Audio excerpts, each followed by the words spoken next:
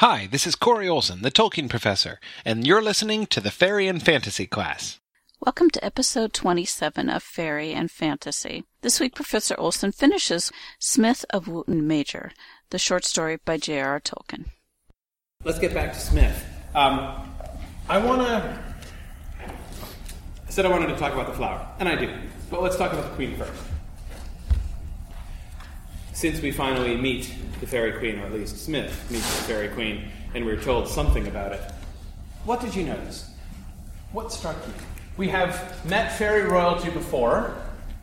Of course, it would be interesting to put this passage in Smith, that is Smith's encounter with the Queen of Fairy, next to, say, Orpheo's encounter with the King and Queen of Fairy, or even Launfal's encounter with Triamore.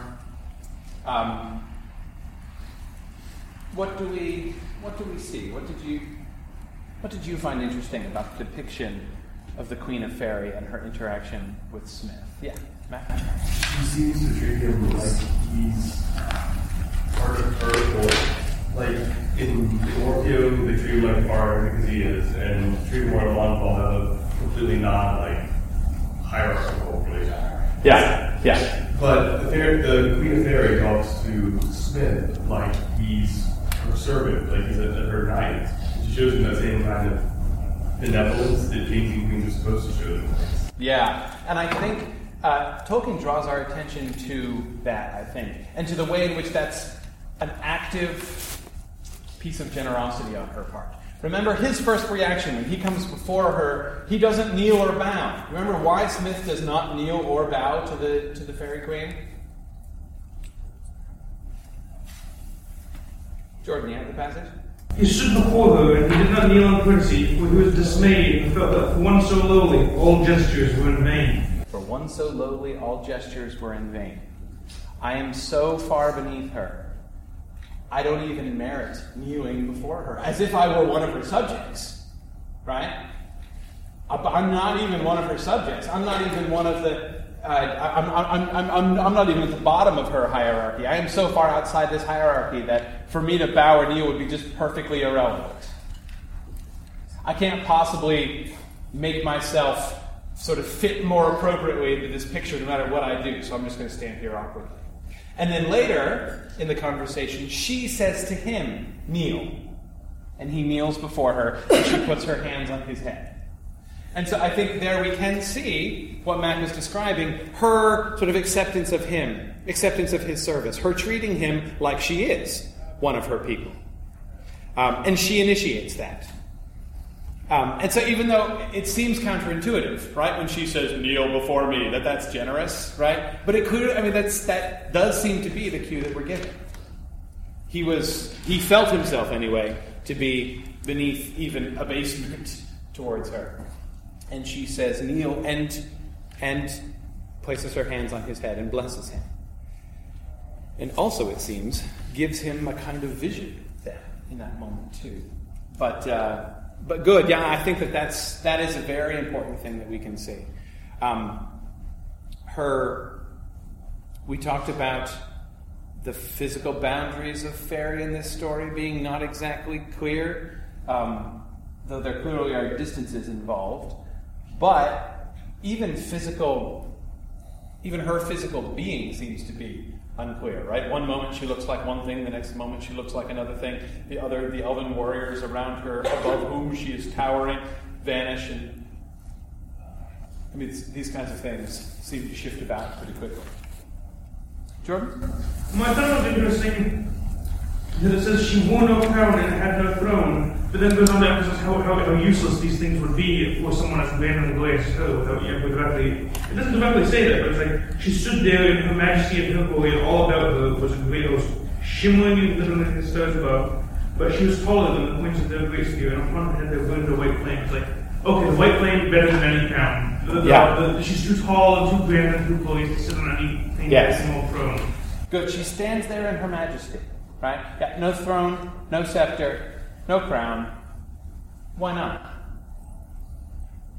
Because he's one of the evil fairies. It's like a really cool crown. She's too good for crowns. Yeah. In a sense, sure. The Orfeo Fairy King has, remember, that crown made of a single gem, which nobody even knows what it is, and it's shining with light, right? So here we're establishing the sovereignty of this king is beyond comparison to the sovereignty of mortal kings, right? If, inasmuch as his crown is to be taken as a symbol of his sovereignty, which is, of course, the point of crowns, that's why one wears it, right? To signify, I have sovereignty, and thus am wearing this. I mean, simply understood as a hat, it's not very useful. It's all of those things, crowns, thrones, scepters, these are symbols, external symbols, to signify majesty, sovereignty, authority, power, right? Different things in different ways. Different aspects, that is, the throne, the crown, a scepter, the little orb thing that, the kings and queens of England hold, right? All of those things, they're symbols, right? They are, when a human king or queen is adorned in their full royal panoply, they are consciously enacting symbolism. She doesn't need it. She needs no external signification of her power. Though, Jordan, as you point out, the flames about her head are like the spontaneous emission of her own sovereignty, right? She doesn't need to put something on. That sign is just like spontaneously emerging from her. So clearly, majesty, sovereignty, the intrinsic authority and power of the Fairy Queen. And we see this also revealed to Noakes later on, right? When Alf does his thing and kind of uncloaks himself to Noakes, he is revealed, a similar kind of authority and power is revealed in him.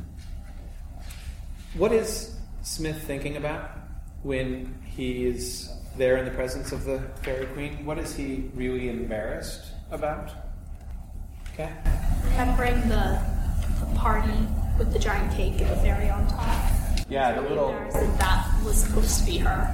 Yeah, the little Fairy Queen doll. Yeah. Really embarrassing in retrospect. What does the Fairy Queen say about it? She says it's better enough, like his little movie representation, within enough you can't be forgotten about her. Yeah. Yeah, and didn't Alf make that? So she can't be anything who's too offensive to her. yeah, Alf did make it. Though remember what he said to Noakes. Your idea. Remember, it was your idea. I'm not taking the fall for this. But yeah, Alf made it. At Noakes' instruction. That is one of the things that I would emphasize about the depiction of the Fairy Queen here, is that not only is Tolkien depicting her as very high, very lofty, enormously majestic, literally enormously majestic at first, but also in the antique, that is, non-purely insulting sense of the word, condescending. That is, she comes down. She humbles herself. She humbles herself to accept Smith. He's kind of right that he doesn't deserve even to be taken as her servant. He knows that he is below all. He doesn't measure up even to the least of the fairies, to the people of the fairy kingdom. She not only condescends to accept him and have him kneel before her, but even the business about the tinsel doll, right? She's not offended. She could be. How dare you, puny mortals, insult my majesty in this way? I shall smite you. There are people in other stories who have been smitten for less than that. But she doesn't do that. Not only does she not smite people who order little dolls made of her, she says it's okay. Better that than nothing. Better that than no memory of fairy at all. Remember Noakes. Noakes is our clear representative of people who are ignorant of fairy, right? He's the only one that we meet who's really in that position, who's really in like an anti-fairy camp. Or rather, completely like an a-fairy camp, perhaps would be a better way to describe it. And what is his memory of fairy? When someone says, when Alf says it is from fairy, what does he think? What does he know about fairies? Probably stories from childhood and like fun little memories like that. He connects it with sugar. Yeah. It's one of the two things that are particularly associated with children, right? That children really like. They really like fairies and they really like sugar, right? And I do think, Kat, as you suggest, the implication, I think, is that he used to like fairy stories when he was little. This is one of the only two things that he never lost the love of sugar, but he doesn't care about fairy stories anymore. And so as a consequence of his attitude towards fairy, this leads him to do two things. That is, his vague, insulting, confused, and very few thoughts and memories of fairy lead him to take two courses of action, right? One, to put the fairy queen on top of his great cake. An insulting, idiotic little doll of the fairy queen. But anyway, the fairy queen. And the second thing? What's the other thing that's his idea? He speaks for her when he's talking about it. Yeah, he does. And this, I would sort of categorize that into putting her on the... That is, he not only puts her... It's not just that he happens, I got to put some decoration on the cake, and, why not a little fairy queen with a little wand, right? But rather, that is... He makes it a completely fairy-themed cake, right? And we see this in the way that he talks about it to the children. The fairy queen, she doesn't always play fair, har, har, har, right? And it's really embarrassing, especially in retrospect. You look back at that scene, knowing who Alf is, and what's Alf doing during this time? Staring at you. Sharpening the huge knife. And remember, that's the memory that Smith has of him. I will always remember him standing there with that long, sharp knife in his hand while Noakes was presenting the cake. That's like the frozen memory that Smith has of Alf. And he's studying the faces of the children. So anyway, in retrospect, that seems even more awkward, right? But again, so but nevertheless, Noakes' insulting, confused ideas about fairy lead him, nevertheless, to dedicate the cake to the fairy queen, to make the fairy queen the theme of the cake, which the fairy queen says to Smith, "This planted in your heart, that you have longed to meet me ever since that day." Right? And Noakes had no idea what he was doing. In fact, what he was doing, if you have to say anything, it seems bad. But the result was good. Emma, what were you going to say? Oh, sorry. Sorry. What's the other thing Noakes does? It's a really obvious thing. Put the star in the cake. Yeah, exactly. The two things that he latches onto this fairy idea, suggested, of course, by Alf saying that the star was from fairy.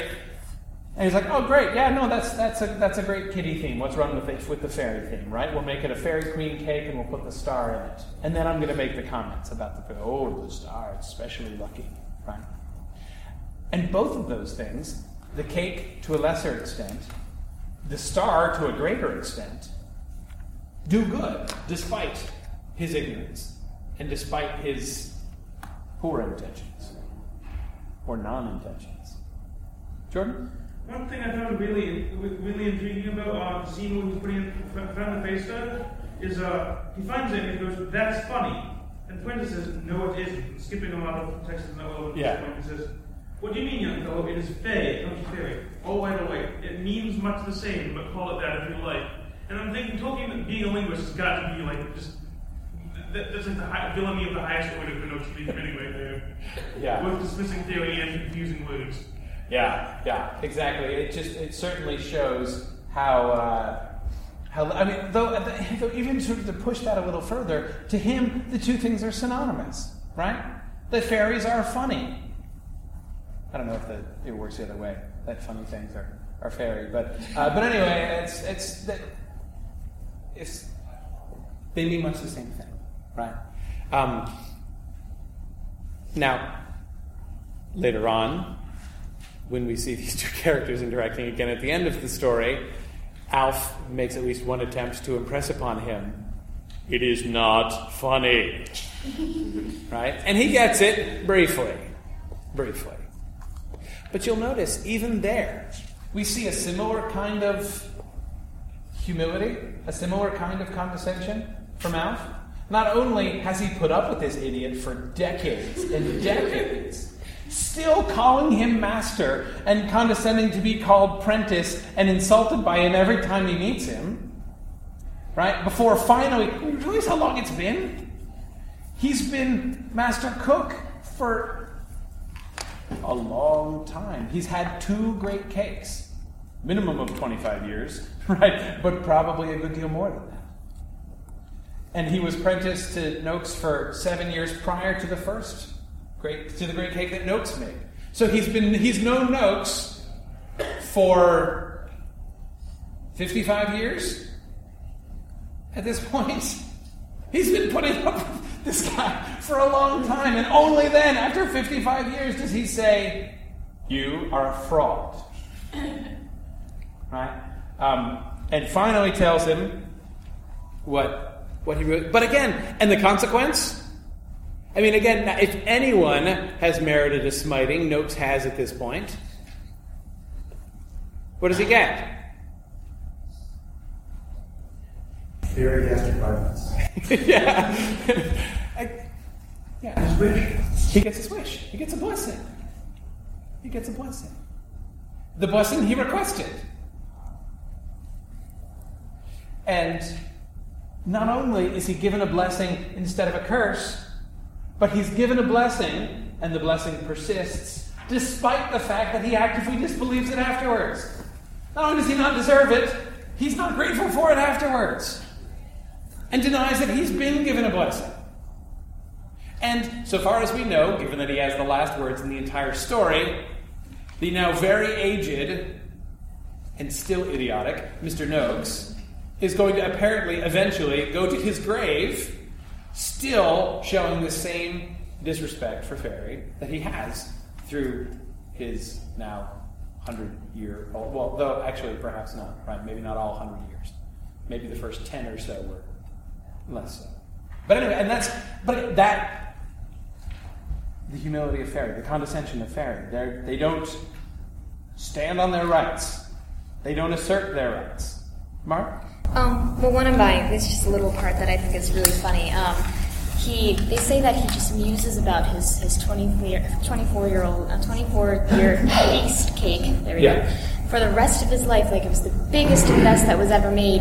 And then Tolkien says later, and he reached his 100th year, and it was the only thing of note that he did in his entire life. So no one else cared about his cake so much. No, and of course Alf knows perfectly well. I love the really understated comment that by the end he had convinced himself that it was his cake, right? Yeah. He had forgotten the fact that he didn't really know how to do it, and had Alf do all the hard bits, and sort of looked over Alf's shoulder and figuring out how to do the rest. So yeah.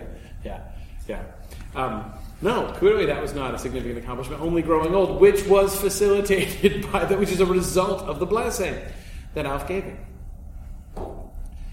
And yet, he's not punished. Nothing bad happens to him. But again, and it seems to be very much of a piece with how we see Alf acting all the way along, and how the Fairy Queen treats Smith and what she says to him too. Yeah, Jordan? My reading seems to have diverged views a little, and I'm wondering if you can point me to the passage where you're drawing from. My impression, maybe it's just an impression that can't be proven one way or the other, But was the Elf's 2 big cakes? Everyone acknowledged that Elf made the one Noakes did, except for Noakes, and so his second big cake was his first one he had done as master cook rather than apprentice. Oh no, I think he is cook for 2, because the way he says, I'm the only master chef who has made 2 great cakes.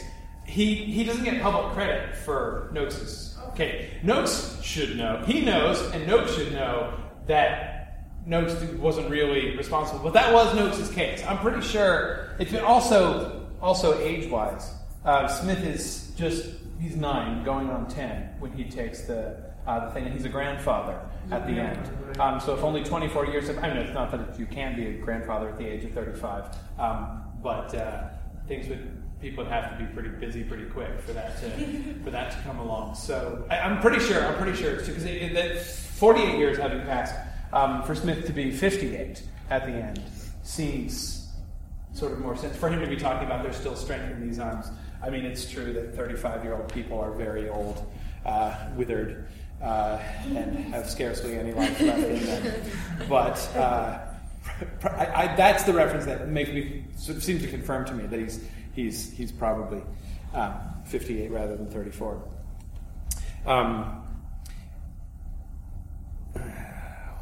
Say.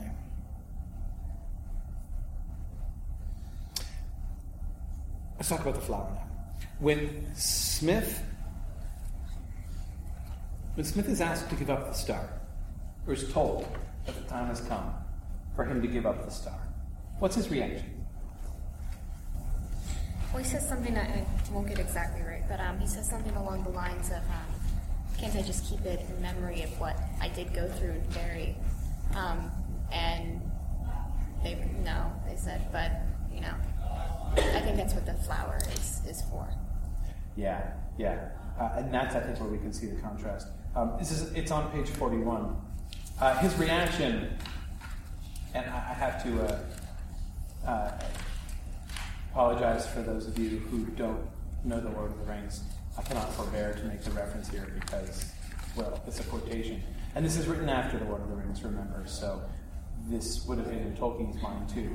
When his first response to, do you not think, Master Smith, that it is time for you to give this thing up? What is that to you, Master Cook? And why should I do so? Isn't it mine? It came to me. Those are exactly the words that Bilbo uses when Gandalf says it's time to give up the ring. Right? At the beginning of the Fellowship of the Ring. He doesn't go on to say, my own, my precious, but so he just falls short of that. But he starts in exactly the same direction. Now, again, the star is not corrupting of him. We're not like, I don't want to start a whole, star and the one ring parallel, the one star to rule them all. Not suggesting that. What I'm saying is that ownership, that possessiveness, that's his first response. His first impulse is possessiveness. It's mine, it came to me. And remember how this connects with his rebuke in Interfairy when he meets the Fairy Queen unknowingly the first time, right? And he realized, I thought that my star gave me a license to go anywhere, right? He had been presuming, and he's presuming again. In fact, not only was he misunderstanding what the gift of the star really meant, but he was also misunderstanding his relationship with the star. It wasn't given to you. It was lent to you. Not only did you not earn it, and he recognizes it. He says, it came to me, right? He's not saying, it's mine, I won it, I own it, it came to me. Yeah, but only for a time. It's not yours. You don't have a right to it. Now, where he goes with this, it came to me, and may a man not keep things that come to him so, at the least as a remembrance. Some things, those that are free gifts and given for remembrance, but others are not so given. And there I think we are, as Marta suggests, supposed to be thinking of the flower. He has been given a gift for remembrance, which he is permitted to take home with him and to lock in a little casket and to keep, and we are told in the middle of the story, to hand down as a family heirloom for generations. He's got one of those. The star is not one of those. Now, compare and contrast star and flower. How does this make sense? What is the difference between these two things? How do they function? Why a star and a flower? Why is the flower given him to remembrance and not the star? Before we try to answer these bigger questions, let's start with simple things. Similarities and differences. Star and flower.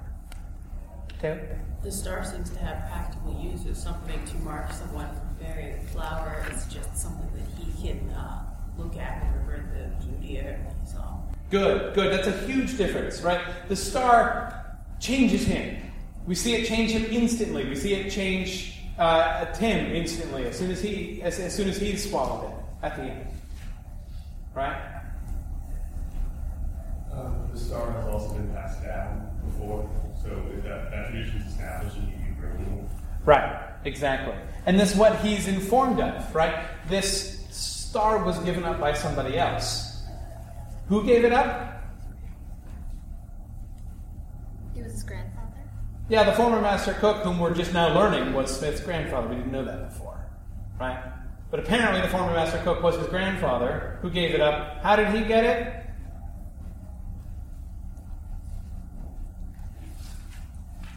Well, we don't know, but what? Given fairy. Yeah, he got it in fairy. Remember that all we know about the guy whom we now know to have been Smith's grandfather was that he went away unexpectedly and came back, changed, with an apprentice, who turns out to be the king of fairy in disguise. And that he and Alf clearly have some kind of plan. That is, remember, this. I say this from when Alf mentions to him about how he talks about the unfortunate career of Noakes, and then how he says, but then I became master cook anyway, as we intended. That is, he and Smith's grandfather.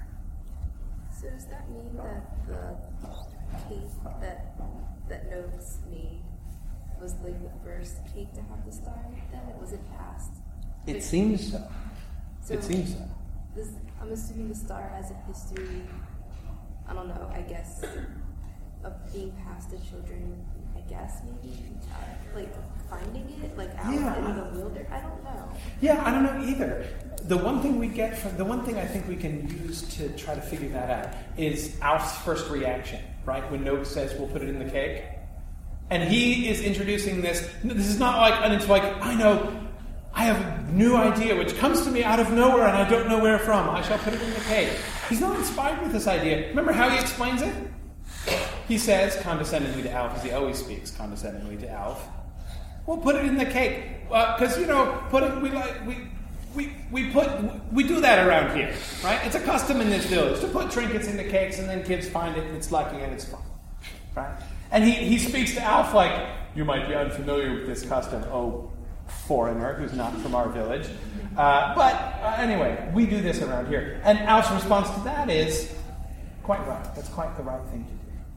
So it's an innovation on Noakes' part to put it in the cake.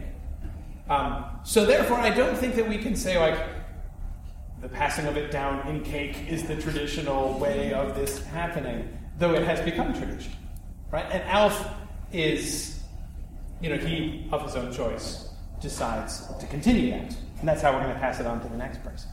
It's not going to be given in the different way in which it seems to have been given to the former master cook, who was already a master cook and not a child at all, and he apparently received the fairy. If we are to understand, as it seems we are, that his mysterious vacation was his first trip to fairy, because of the way he was changed when he came back, seems to suggest that was his first trip to fairy. Though, in very Tolkien fashion, he does this all over the place in his longer fiction, but even in his short stories, he tends to introduce these characters who clearly have these really interesting and fascinating stories that we never hear about and never know. The story of Ryder, the former master cook, going to fairy and being given the star and his partnership with Alf and coming back and everything. That would be a pretty interesting story to hear too, but we don't get it. As I say, often happens. More star and flower. So one difference is clearly function. As Taylor says, the flower is for looking at. All they do is look at it. And the star does something. It changes them, and it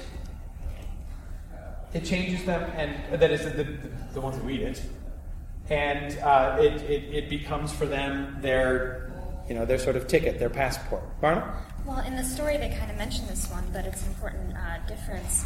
Like they said, the star it just came to him. It was by chance, to a degree. And the flower was given to him by the fairy queen at that dancing, for the sole purpose of saying, here, this was such a wonderful day. Take this and remember how wonderful it was. So the star did not have that kind of connotation. Yeah. No, I mean, I think that's right. It's the way in which it's not passed on by chance the second time certainly, I think, helps us to imagine that it was not being passed on by chance the first time. Of course, we're told it wasn't, because we're told that was what his grandfather wanted, was for him to get it. And again, I think of that moment where Alf is turning to the children and looking out among them and studying their faces as Noakes is making his dumb speech and preparing to cut the cake. It is very clear that he controls who's going to get the star next, though he is choosing to give Smith, at the behest of the fairy queen, Smith a role in choosing who it goes to. This might be a kind of dumb question, maybe I just didn't read hard enough, but how do they confirm that the next little boy gets it if it's being put in? Magic. Okay. It's magic. I mean, again, what Noakes says is almost right. Like the dumb, insulting thing that, yes, actually, in a sense, the fairy queen or the king or whoever, anyway, some member of fairy royal family is, in fact, deciding who gets what in the cake. It's another thing that's really great about that scene. That is not just sort of the irony of picturing Alf standing there and listening to this and sharpening his knife, but the fact that almost everything that Noakes says is right. I mean, horribly wrong, but also ironically accurate too. He doesn't get it. He doesn't understand it at all. But he's kind of right. Yeah. On the soap flower thing, flower is very much a personal memento. Its significance is as much in the fact that it's from the meeting with the queen, when he doesn't know she's the queen. Like, as far as you know at that point in the story, it's just a flower she found and put in his hair. Yeah. And so where did she find it? At her feet. Which is, how did it get there? Springs up at her feet as she's dancing. Yeah. Does it say this is for now? That was my presumption, but I don't think it's quite. Yeah. No, it does later on. Yeah. Sorry, go ahead. I keep interrupting. But yeah, she's specifically giving it Her Majesty, maybe we'll meet again. It's a personal memento. The star, well, it's given by the king, which is another Queen King. But the star is very much, it's never, you don't find out who gave it to you, what purposes, until much later. It's a much more impersonal gift. Yeah. Even if it has an even deeper significance, perhaps in your life. No, I agree. It's not to say, by saying the flower is a more personal gift, doesn't mean, as you say, that it's like more important than the star or more significant. But yeah, a very different thing. It is a personal gift. This is a gift from the fairy queen to you personally, Smith. Smith is given sort of a connection to fairy as a whole through the star. But that doesn't make the star itself his, in the way that the flower is his, because it was given to him personally.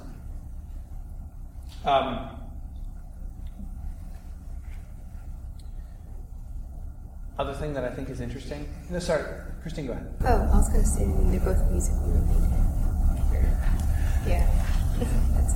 I mean, there are some even just like the light from them is, I think, the flower is a radiant flower.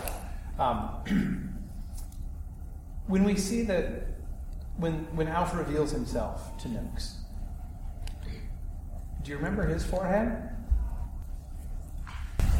Jewel on his forehead. Yeah, there's a shining jewel in the middle of his forehead when he reveals himself in his true form, or a different form anyway, to Noakes, which I think is really interesting, given all of the emphasis on, Smith being called Starbrow, right? What has happened to him, literally, visibly, is that he has been made like a fairy, like the king of fairies. He's sort of been, the fairy mark has been placed on him. He now sounds like a fairy when he sings. He looks like a fairy when the star is shining. And so he is given passage into it, and he's protected, as if he were one of the people of the fairy king and queen. I love that image of that description of the light of the star being reflected in Alf's eyes when Smith sees him, and he sees that his eyes are glowing as if with reflected light. And he doesn't know, because Smith seems not to be able to perceive the light from the star coming off his own forehead. Other people tell him, this sounds like your star is shining bright. And his response is not yeah, I know, I've been using it all the way home. He doesn't seem to be aware of it. And he only can tell by inference. When Alf reaches out and touches it and dims the star, he can only tell that happened because he sees the light go out in Alf's eyes, the reflection stop. It's not like, I was lighting the path with that, and oh great, now I'm in darkness. Thanks for turning off my flashlight, Alf. It doesn't seem to work that way. That is, the light of the star doesn't seem to be merely physical in that sense. And it's not obvious to me that Smith can even detect it. But anyway, what has happened is, again, he looks like Alf himself. He is the one who is actually the reflection of Alf in his star browness. Whereas again, the flower is different. The flower is, of course, also a living thing. It's not an object. Well, I almost said it wasn't an object you store in a box, except they do store it in a box. But anyway, the point is that it remains alive, right? And that's one thing that it never fades or withers. It is a living thing, and it remains alive. And that, I think, is an interesting thing to remember when thinking about the significance of the gift that he's been given. Thinking about it, Taylor, the terms that you were pointing out, how personal a gift it was. Right? He's been given a living thing. He has a living memory of fairy. Not just his memories. Not just an object like the awesome toddler toy he's going to give to young Tom. Right? The little fairy bells. It's a pretty sweet second birthday present, I have to say. He's got more than that. He has a living flower. A living flower from Inner Fairy, a living flower which sprang up at the feet of the Queen of Fairy as she danced in Inner Fairy, and given to him generously, despite the rebuke that she gave him there. Christine? Well, I guess pretty much what you said, that the star is sort of a mark of a fairy person, but the flower was from the landscape. Doesn't signify a person. Yeah. No, good. It is really neat in that, on the one hand, it is connected to people, right? In that it's the personal gift of the fairy queen, but it is a thing of fairy itself, not just a relic brought from fairy, not just an artifact made in fairy, but a growing, living piece of fairy itself. The living quality of it, I think, is also interestingly emphasized in the reference to the closing of the casket. You remember that? They have a key to the casket. Not only is the casket passed down, but the key to the casket is passed down in Smith's family, so they can open it with the key when they want to. But what happens? The time of its shutting was not theirs to choose. The time of its shutting was not theirs to choose. The casket closes itself on its own schedule. That is, there's still this sense of almost something approaching a living sort of mutual relationship there. It's theirs. This is their possession, unlike the star. But it's still is its own thing to some extent. It still has a say in this relationship, which I think is interesting. What more do we see, thinking both about Smith himself and also in broader terms about the village as a whole, about the consequences of the connections between Fairy and the mortal world, between Fairy and Terra Cognita? Well, there's the kind of astronaut that was really interesting. Said that basically Alf had a really old school architecture. Yes. And he redoes the whole Great Hall to look like it did. It doesn't say how long ago, but apparently very long ago, so long ago they weren't reverse it. Yes, exactly.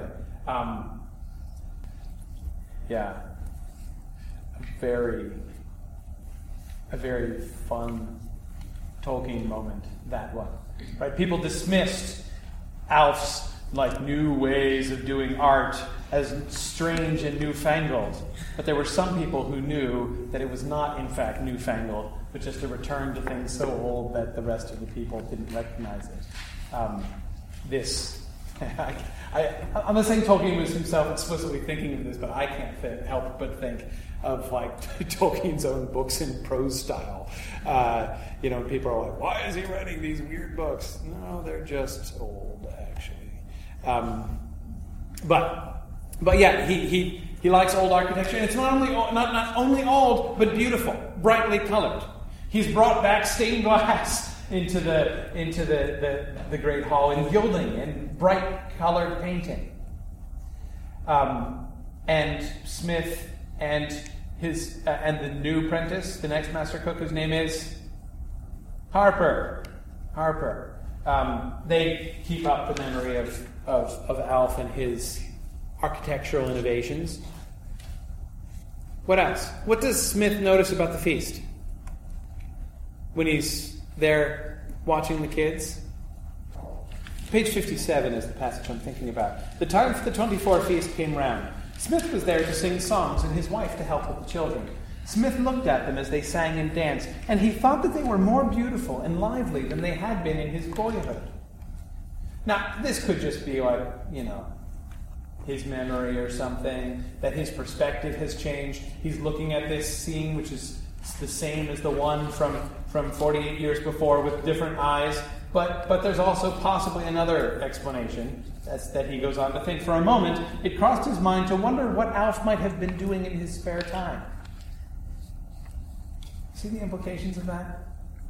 Especially now that Smith knows that the guy who has been their master cook for several decades is actually the King of Fairy.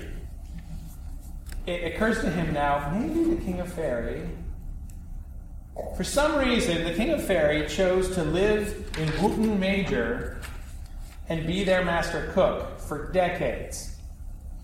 Maybe there's something going on here other than just me. Right? I've been changed. I've been affected. I've had this star. There are other people who have been changed too. This might sound like a weird question, but were they affected because he was living there, or is it implied that Alf was sleeping around with the women?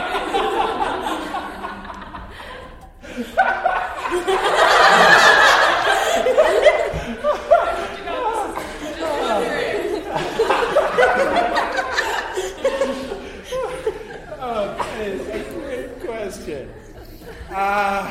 No. Congratulations for making everybody. Oh, man.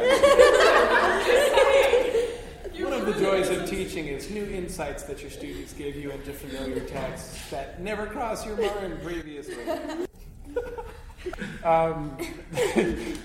No. Okay.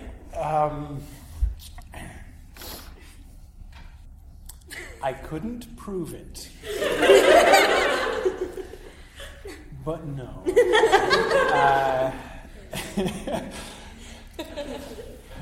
I have no idea what else to say to that.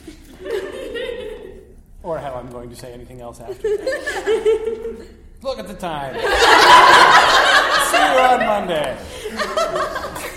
That's it for this week. Next week, Professor Olson starts with C.S. Lewis, The Lion, the Witch, and the Wardrobe, chapters 1 through 6. Thanks for listening, and Godspeed.